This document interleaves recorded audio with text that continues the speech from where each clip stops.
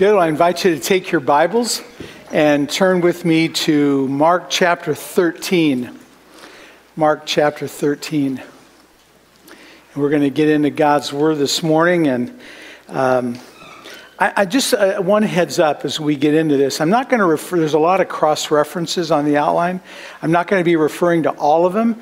And so I do hope that you'll be able to take some time maybe this afternoon and look through them and you'll see how they apply to each of the points that we're talking about this morning. Well, when we talk about end times, that's our subject here as we look at Mark 13, there's usually a lot of interest. People like hearing about end times and when people think that Jesus is coming back, they love that. I find that's a pretty important topic for people who are believers and even for people who are not believers. They love to hear about it. And I hope that that discussion with unbelievers brings them to faith. But we do believe that Jesus is going to return. Amen. I can't wait. Wouldn't it be wonderful if it was right now? I'd love that. A lady named Leila Morris wrote more than 1,000 hymns that we have.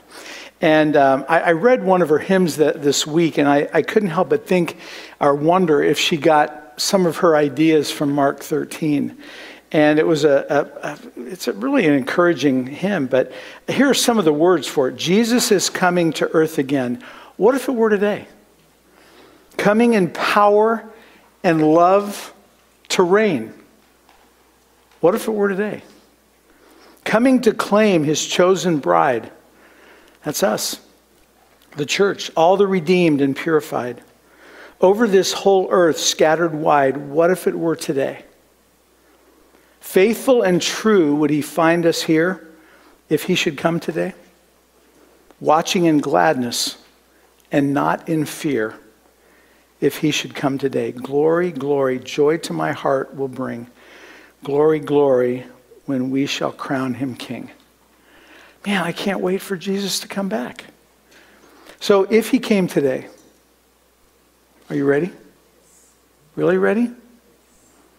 Do you know that you're right with God? You ready for him to come? You know, Jesus has some very specific things in mind when he talks to his disciples in Mark 13. And that's what we're going to look at. So at the top of the outline, it says this: the believers who first read Mark's gospel were being persecuted. They were being tempted to give up and to compromise their witness. So Mark 13 and the parallel passages in the other gospels is known as the little apocalypse, future things, the return of Christ. It's rich with prophetic language, and many verses have allusions to the Old Testament. Jesus says the end of Jerusalem and the temple is actually a foreshadowing of the second coming of Christ. So the question we're looking at this morning is, what was Jesus really trying to communicate to his disciples in Mark chapter 13? When Jesus talks about the future, his words, and here's maybe the one takeaway from this morning, I hope. His words are meant to change the way we live in the present. They're meant to change the way we live right now. And so that ultimately, it'll get us out of earth that will burn up and into heaven. And maybe we can think of earth as a training ground for heaven. I don't know if you've ever thought about that, but maybe that's the best way to think about our time here on earth, is that it's a training ground. I think it's interesting that Jesus uses 19 imperatives in Mark chapter 13 as he is preparing his disciples for his return. I thought 19 points for a sermon might be too many, so I thought I'd boil it down to 4.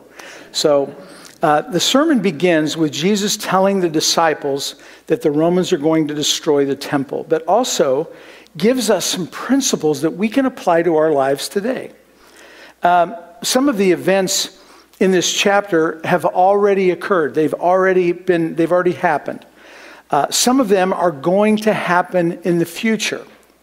And some of them have been fulfilled, but there's a more complete fulfillment coming. And it's interesting because when you read commentators, they don't all agree on which verses fall into those three categories. All that to say, and this is on your outline, that we must approach every prophecy, like Mark chapter 13 as a whole, with humility, and a willingness to admit that we don't know everything. Jesus wanted to give his disciples and us four very important exhortations. So the first one, number one on your outline, is to keep our eyes on Jesus. So let's look at the first 5 verses. As Jesus was leaving the temple, one of his disciples said to him, "Look, teacher, what massive stones, what magnificent buildings. Do you see all these great buildings?" Jesus replied, "Not one stone will be left on another. Every one will be thrown down." As Jesus was sitting on the Mount of Olives opposite the temple, Peter, James, and John, and Andrew asked him privately, "Tell us, when will these things happen? And what will be the sign that they are all about to be fulfilled?" And Jesus said to them, "Watch out that no one deceives you." So we're going to stop there. And I'll say, too, that we're not going to read every verse in Mark chapter 13, but we're going to look at the most important ones. And I hope that you'll read it on your own, maybe later this afternoon while you're watching football or something. So the beautiful temple would be destroyed. And then in verse 3, we have these 4 disciples that say, okay, what are the signs? What should we be looking for before these terrible things happen? And this is also on your outline. Jesus' greatest concern was that his people are not deceived by false Christs. Again, verse 5, watch out that no one deceives you. And so he could point out the false signs that could lead them astray. So let's pick it up at verse 6. So count them with me, okay? Here's the first one. Many will come in my name, claiming I am he, and will deceive many. Here's the second one. When you hear of wars and rumors of wars, do not be alarmed. Such things must happen, but the end is still to come. Here's the third one. Nation will rise against nation, and kingdom against kingdom. And then number 4, there will be earthquakes in various places. Number 5, and famines. These are the beginning of birth pains. 1 John chapter 2, verse 18 describes the parade of false Christs who will come prior to the final false Christ. John writes in 1 John 2, children, it is the last hour, and you, as you have heard, Antichrist is coming. Even now, many antichrists have come. The Antichrist is called the man of lawlessness in other passages. This is the only place, actually, that he's referred to as the Antichrist. And so, broadly, an Antichrist is anyone who denies that Jesus Christ is Lord. They're against Christ. They're Antichrist. And it's someone who is, more specifically, actively working to be contrary to God's will. So the exhortation for us is to look at Jesus and keep our eyes on him and not on the signs. We should be aware of the signs, but we don't keep our eyes on the signs. We don't focus on that. Look at Philippians chapter 3, or I'll read it to us, but the reference is in chapter 3 of Philippians. But our citizenship is in heaven, and we eagerly await a Savior from there, the Lord Jesus Christ, who by the power that enables him to bring everything under his control will transform our lowly bodies so that we will be like his glorious body. So we're to transfer our citizenship to heaven now. This doesn't happen when we die. This doesn't happen at the return of Christ. This happens now. And so are you working now to promote heaven's interests? Is your citizenship in heaven now? Are you aware of that? We want you to be aware of that. God wants you to be aware of that. That's what Paul was saying. Maybe you've struggled with pain in this life of whatever kind, physical, emotional, mental, relational, all kinds of pain or physical limitations or disabilities. We all struggle with these things. Our hope should be that Jesus is coming back and we will be made whole. That's something to rejoice in. All of these things that happen in these verses, Jesus warns us of false teaching. And he warns us of social pressure and natural catastrophes. And so it's normal to think that when those things arrive, that Jesus must be coming back, that when we experience them personally. And that's been true in the history of the world. People experience something personally or as a culture, and they say, wow, you know what? Jesus must be coming back soon, immediately. I remember being in Russia. This is before the fall of the Berlin Wall, and some friends and I had taken Bibles in when we weren't supposed to, but we took Bibles in and gave them to some pastors and teachers in the Ukraine. A lot of the Bibles were taken from us, but not all of them. But we gave them to pastors that we met in Kiev, now part of the Ukraine, and in Moscow. And they were so thankful, and they said, we know Jesus is coming back soon. He must be coming back soon. We have it so comfortable here, but we forget about our brothers and sisters around the world, most of whom are not living comfortably like we are. And so Jesus is coming back. The truth is that every time there's a war, every time there's an earthquake, there are an increase in false Christs saying that they have the answer. And that's the result of living in a fallen world. All those things that happen, the wars and earthquakes, and we live in a fallen world. And as a result of man's sin, this will continue until the end of time. And again, verse 5, watch out that no one deceives you. Maybe some of you can relate to this. I sure can, growing up in the Midwest where we had horrible thunderstorms. There have been times where the rain was coming down so thick I couldn't see anything. And so I would pull over to the side of the road and just wait. And that's happened a bunch of times to me when I lived in Kansas. I read about a woman who encountered the most severe thunderstorm she had ever encountered. She said she could hardly see. She was driving. She said it didn't even feel safe to pull over. It didn't feel safe to stop and let her husband drive, who was right next to her. She just kept driving. She was behind an 18-wheeler, and she said she described the road like a river. She said it was unbelievable. And so she was following this 18-wheeler because the 18-wheeler seemed to be almost splitting the water for her so she could follow. She was following close behind. Sometimes the rain was coming down so hard, she would lose sight of the tail lights, the brake lights of the 18-wheeler.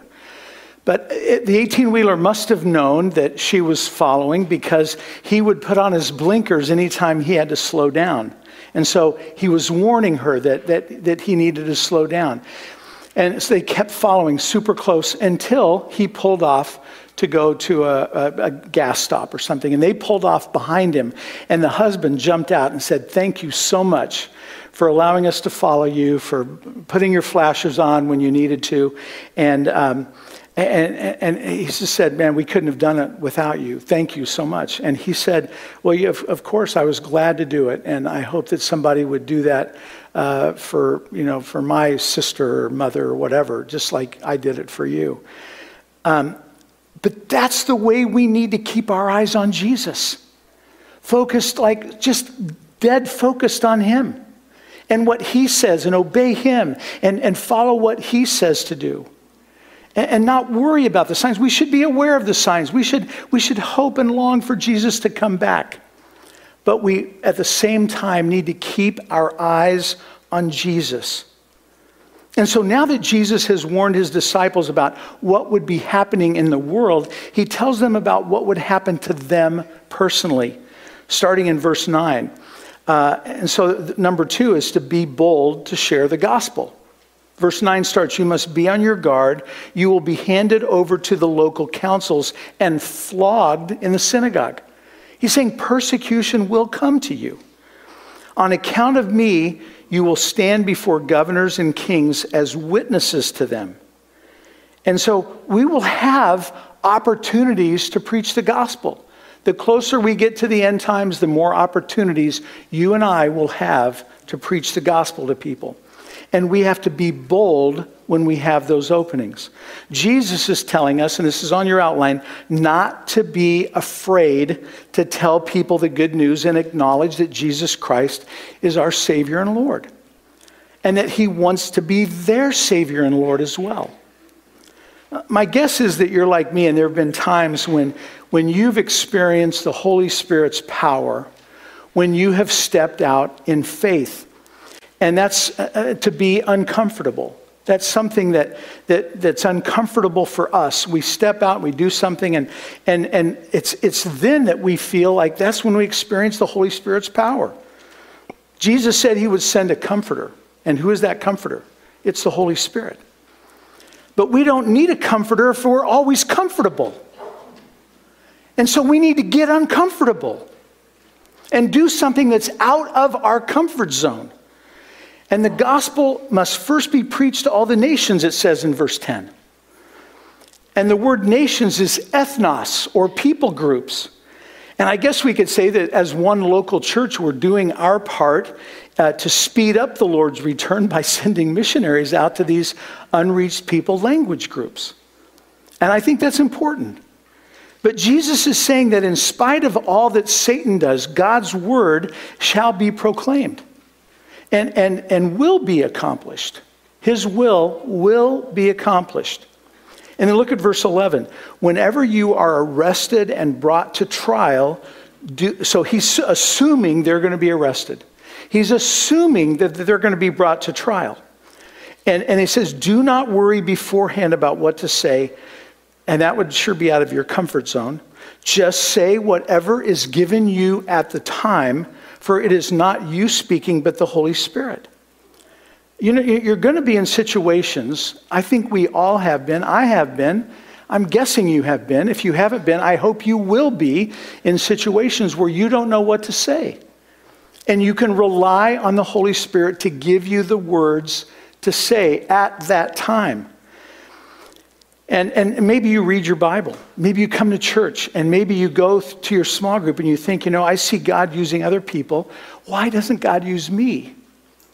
And I think it's because we get in all of these comfortable Christian environments and we forget that when God shows up, he shows up in a powerful, when he shows up in a powerful way in Scripture, it really happens when people are out serving. And that's why we want you, that's why we try to give you opportunities to serve. That's why we encourage you always to get involved in some ministry where you're at least a little bit stepping out of your comfort zone. Because that's when the Holy Spirit comes and you feel his strength and power. And you can say, okay, this makes sense. I'll give you an example. In Acts chapter 4. Peter and John heal a guy, and the authorities say, we have to stop this because we don't want this message about Christ spreading. And so Peter and John don't stop, and they get arrested. And then they still don't stop, even when they're in prison. And they eventually get released. And Acts 4:13 says, when they saw the boldness of Peter and John and perceived that they were uneducated common men, they were astonished.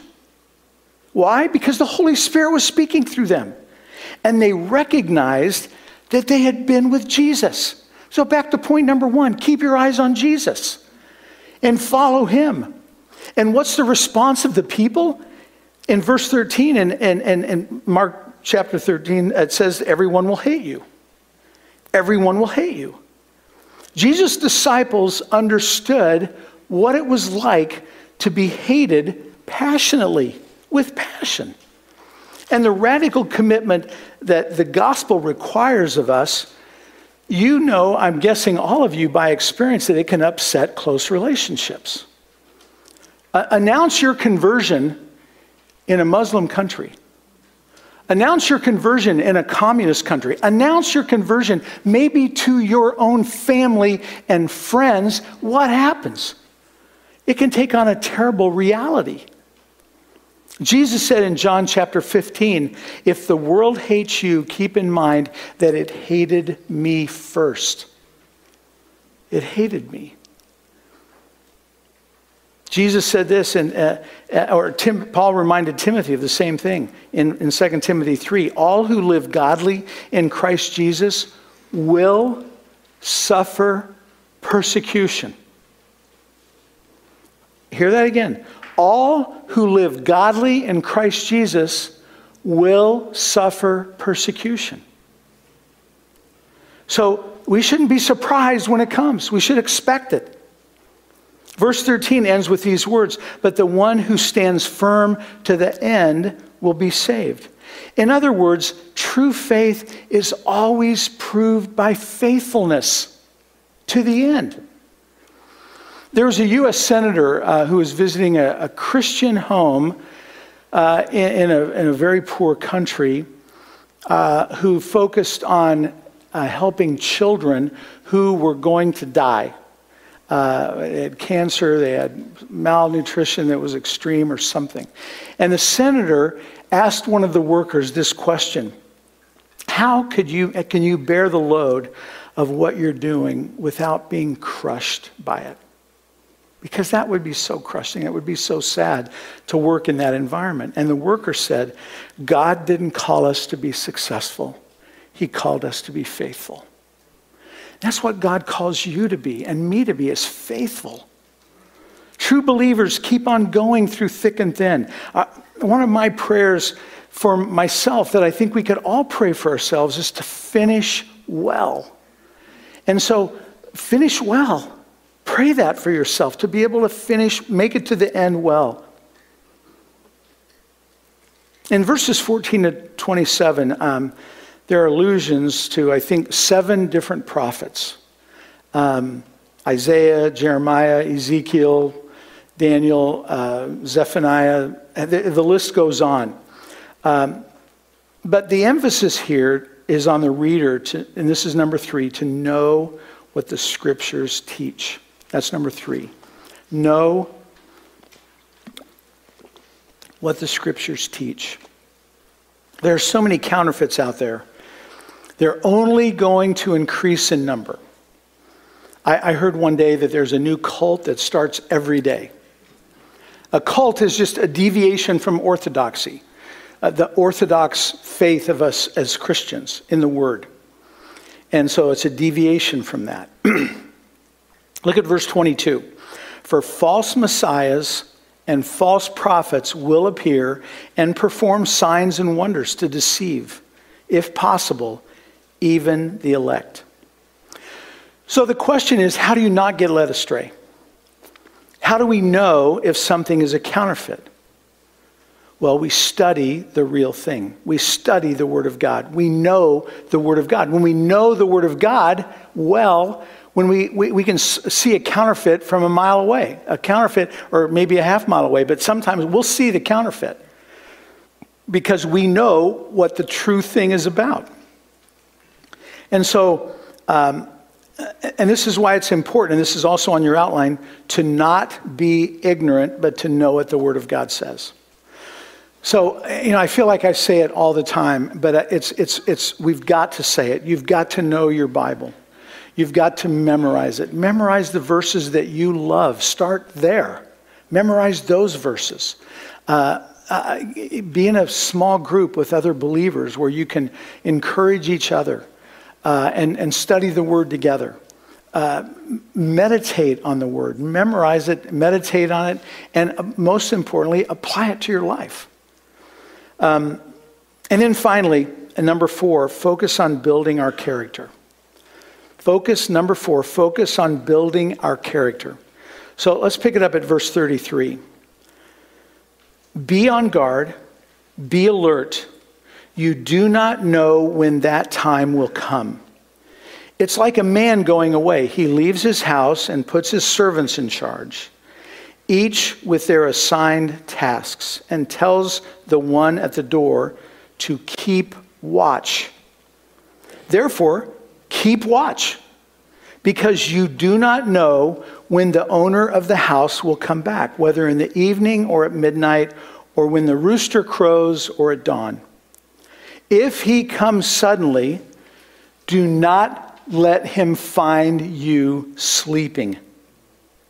What I say to you, I say to everyone, watch. So what does it mean to watch? Well, the word watch means to have the alertness of a guard at night. Now think about that. If a daytime guard can see danger coming from a distance, they can see it because they've got the light. Everything is different at night. At night, you can't just rely on your sight. You have to rely on your hearing. You have to rely on sensing it. You just have to your other senses. Often at night, you don't know if an attack is coming until it's right on top of you. And so you have to be hyper alert at night. And this is the type of watching that Jesus is talking about here, being hyper alert. So on your outline, you have this. What's important is not to be careless. Not to be careless. And yes, we watch our calendar, but not to look for dates. We're not focused on the calendar, but we focus on who we are before God. Who am I before God? Do I have a pure heart? Am I seeking after God? We focus on who we are in Christ before God. So when will the second coming take place? Look at verse 32. Jesus said, no one knows about that day or hour, not even the angels in heaven, nor the Son, but only the Father. So don't try to predict when Jesus is coming back. Don't say, I know he's coming in my lifetime. You don't know that. You can hope that. That's fair to hope, but you don't know. And avoid those who engage in that kind of wild speculation. It's irresponsible. That's what Jesus is saying here. It's irresponsible. I remember not that many years ago, some guy took out billboards here in San Diego. Remember that? And started announcing when Jesus is coming back. And I'm like, oh man, it's not good. It just gives the church a black eye. That's what it does. We don't want it, or we don't need anyone to get caught up in that. So you've got this on your outline. There are only two things that the Bible says we can be sure about the second coming. And only two things. Number one, it's definitely going to happen. And number two, there's absolutely no way at all to predict when. So we're not supposed to know. No angel even knows. Jesus knows the time of his return now, because he's in his glorified body with the Father. But he didn't know when he was on earth in order to keep the integrity of the incarnation. But he knows now. Let's say someone is for the sake of this example, let's say someone's in their 90s. And they're not, it's not healthy for them to be thinking all the time, I might die tomorrow. On the other hand, they should be thinking, I might die tomorrow. There's a balance there. It can't be all one or all the other. And it's the same with the second coming. And this is from C.S. Lewis. He's the one that talks about this. But it's not healthy for us to be preoccupied with Jesus' return and to keep our eyes on the calendar all the time. When's he coming back? Trying to figure it out. But we hope for it. We long for it. But at the same time, at least we don't try to find a date, okay? On the other hand, we should long for Jesus to return. Even if it's today, we should long for his return. But here's what's most important. We have to let that knowledge transform the way we live our lives right now. How do we do that? Well, I think there are a few ways that the second coming can transform our lives. And these aren't on the outline, okay? These are free. Number one, the person who wants justice, who's really concerned about justice in the world, wants the second coming. Because when the second coming comes, there will be justice. Justice will fill the earth. And maybe we're too comfortable to long for it. That's what scares me for us as Americans. We're too comfortable here to long for it. When we think of the people in the world, like that guy that I met in Russia, he was like, man, we want Jesus to come back so badly.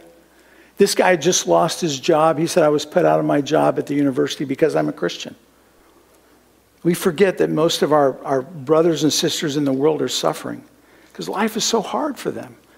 They long for Jesus to come back. We need to pray for that kind of longing for ourselves.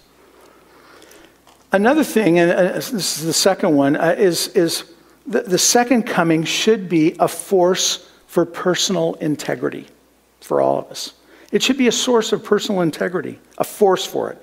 That means that we can never justify doing something bad for a good end. Because what if Jesus comes back in the midst of the bad before we get to the good? Then we're busted. And we don't want to be busted by the Lord. And the third way is that the thought of the second coming can change you, is to help you be able to forgive others. Man, I know if you're like me that sometimes it's just hard to forgive people. It's hard to let it go. It's hard not to be bitter. When someone wrongs us, we love to sit in the judgment seat. And we love to say, you know what, this is how they blew it. We know exactly what they deserve. But here's the thing. If we stay bitter and refuse to forgive someone, it hurts us. It distorts us. It's like Frederick Buechner says, you're enjoying this delectable dinner, and then you realize what you're eating, and this is how he describes bitterness and unforgiveness. What you're eating is yourself.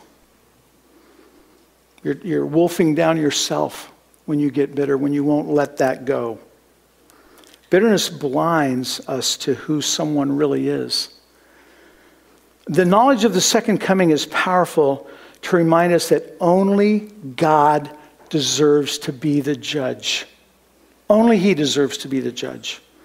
Only God has the knowledge that's needed to know what someone has really been through themselves and what they really deserve.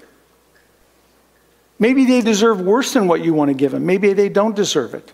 But God knows. But the doctrine of the second coming means that someday God will put everything right. There will be justice throughout the world. He will. And you won't. So let God be the judge. So forgive people. Let it go. That sounds like a song. I can forgive and I can make peace with a situation because I know that God is the perfect judge. I know that Jesus is coming back, and I can leave whatever I'm struggling with, whoever I'm having a hard time forgiving, in His hands. And so this is on your outline. Our duty is to be aware of what's going on around us, and to be alert and to focus on being Christ-like, to focus on the image of Christ. The doctrine of the second coming is a very important part of the teaching of Christianity. It's in our Apostles' Creed. He will come to judge the living and the dead. But it's mentioned 300 times in the New Testament. 300 times the second coming is talked about. That's 1 out of every 13 verses. Jesus says He's coming back over and over and over again. Martin Luther famously had said this. He said, I have 2 days on my calendar. Today and that day. Do we live like that? I think it may be an insight into how God sees time now too. And I rush about, I get impatient.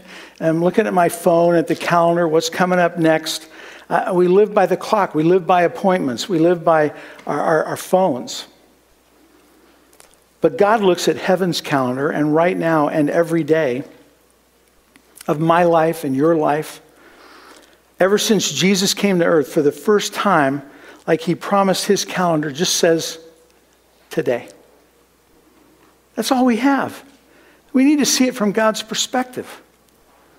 In fact, we could say that believing in the second coming is an important part of what it means to be a Christian. But you have to think about it. You have to let it have an impact on how you live your life. That's how it leads to integrity. So I want to go back and look at verses 24 and 25. But in those days, following that distress, the sun will be darkened, and the moon will not give its light. The stars will fall from the sky, and the heavenly bodies be shaken. Okay, so this is a little hyperbole, but we love the biblical description of Jesus' first coming.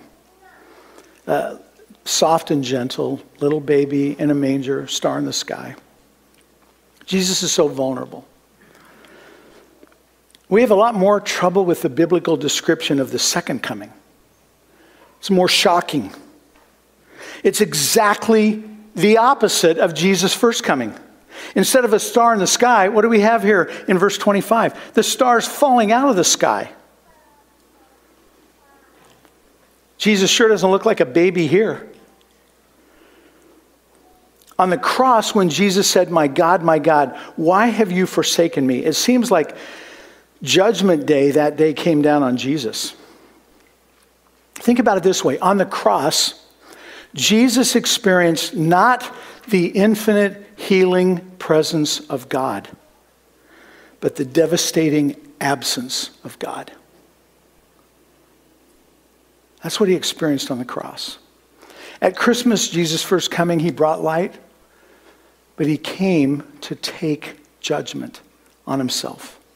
At his first coming, he gets the absence of God in our place. He gets rejection. He gets death.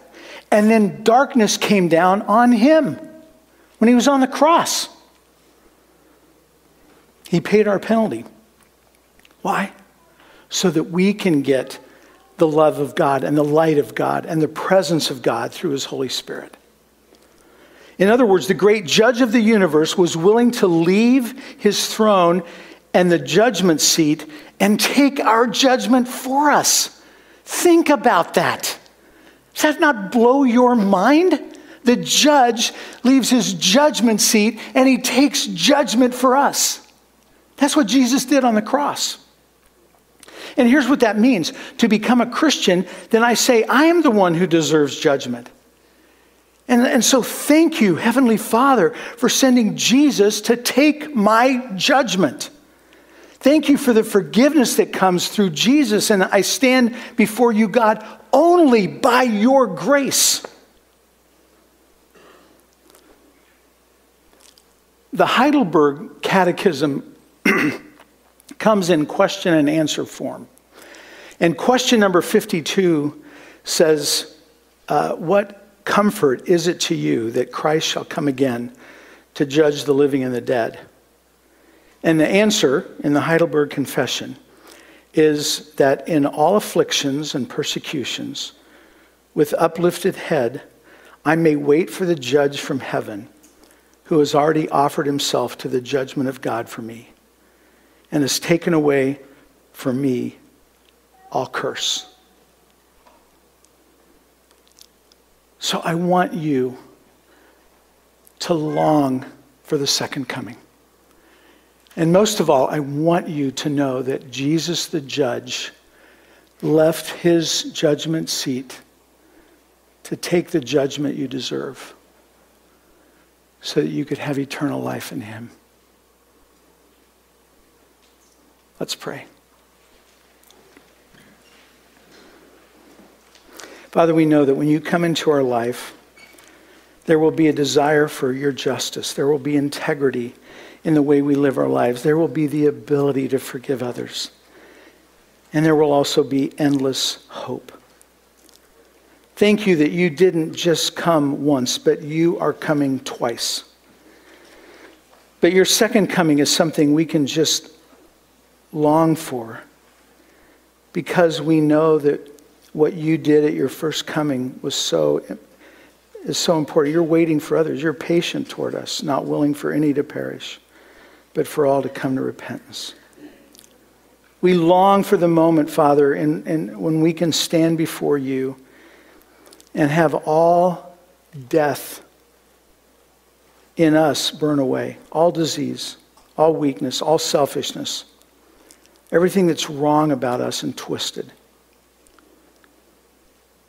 Burn away before your ultimate light and your presence. And so, Father, we ask that you would help us to apply this to our lives. We ask that you would make us the people who don't just believe it, but live it out. Because everyone around us will be blessed by us if we do that.